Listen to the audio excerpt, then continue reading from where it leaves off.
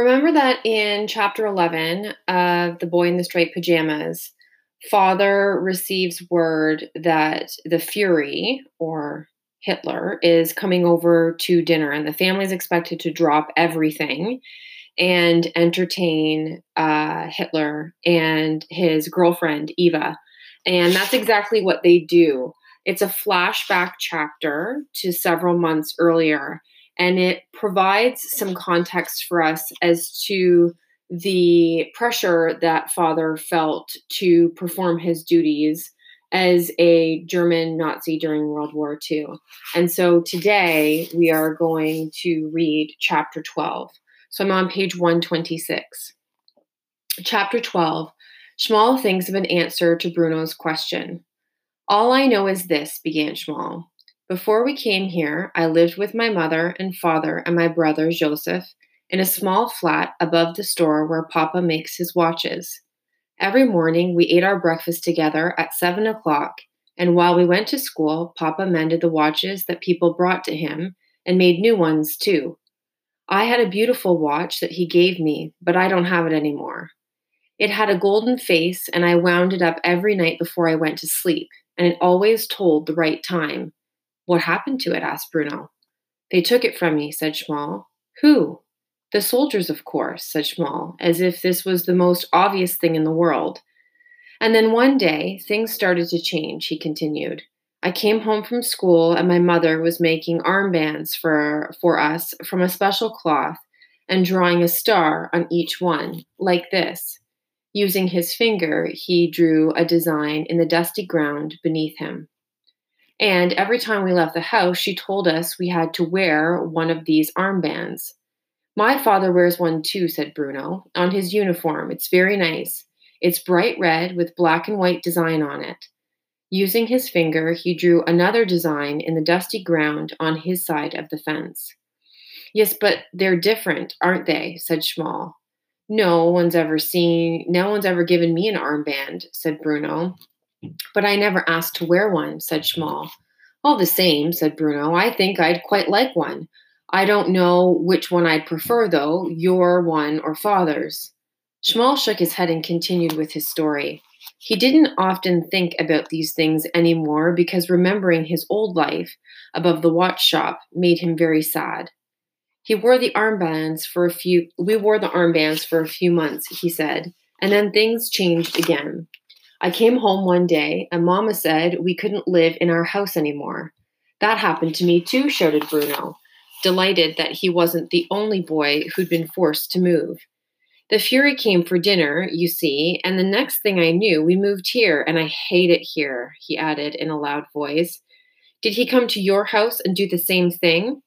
No, but when we were told we couldn't live in our house, we had to move to a different part of Krakow, where the soldiers built a big wall, and my mother and father, my brother, and I had to live in one room. All of you, asked Bruno, in one room. And not just us, said Schmoll. There was another family there, and the mother and father were always fighting with each other, and one of the sons was bigger than me, and he hit me even when I did nothing wrong. You can't have all lived in one room, said Bruno, shaking his head. That doesn't make any sense. All of us, said Schmoll, nodding his head. 11 in total. Bruno opened his mouth to contradict him again. He didn't really believe that 11 people could live in the same room together, but changed his mind. We lived there for some more months, continued Schmoll, all of us in that one room. There was one small window in it, but I didn't like to look out of it because then I would see the wall, and I hated the wall because our real home was on the other side of it.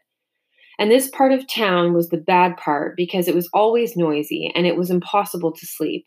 I hated Luca, who was the boy who kept hitting me even when I did nothing wrong. Gretel hits me sometimes, said Bruno. She's my sister, he added, and a hopeless case, but soon I'll be bigger and stronger than she is, and she won't know what's hit her then.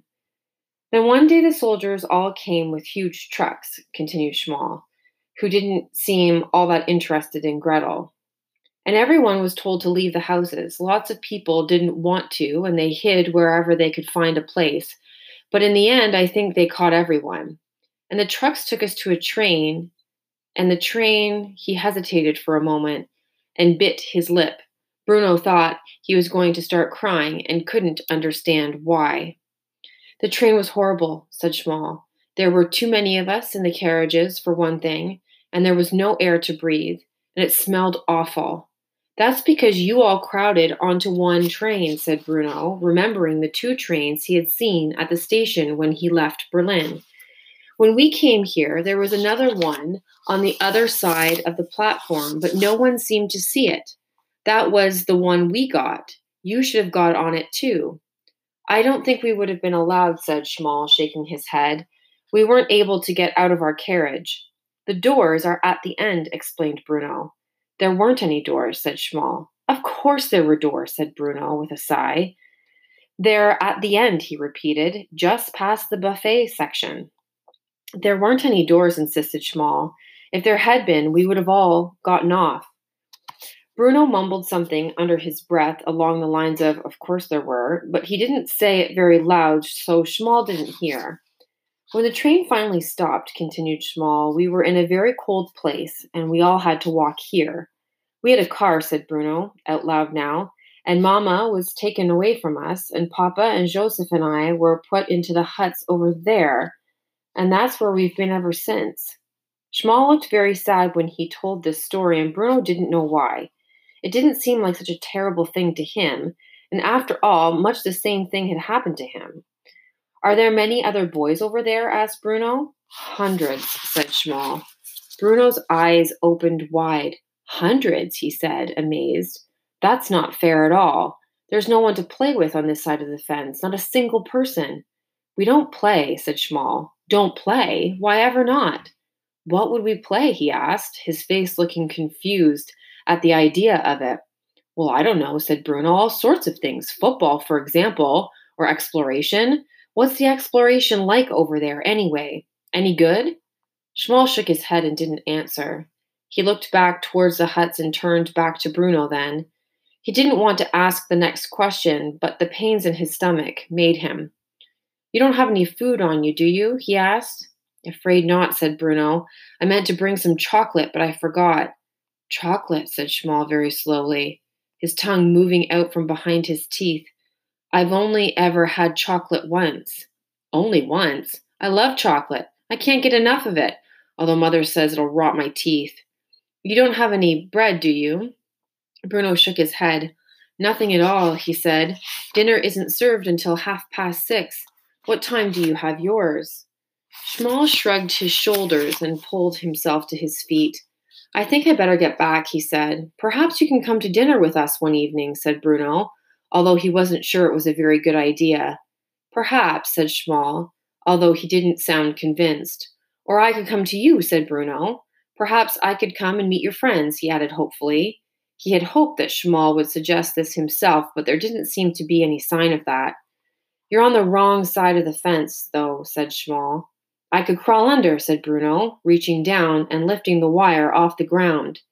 In the center, between the wooden telegraph poles, it lifted quite easily, and a boy as small as Bruno could easily fit through. Schmall watched him do this and backed away nervously.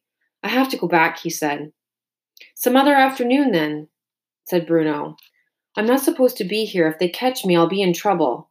He turned and walked away, and Bruno noticed again how small and skinny his new friend was.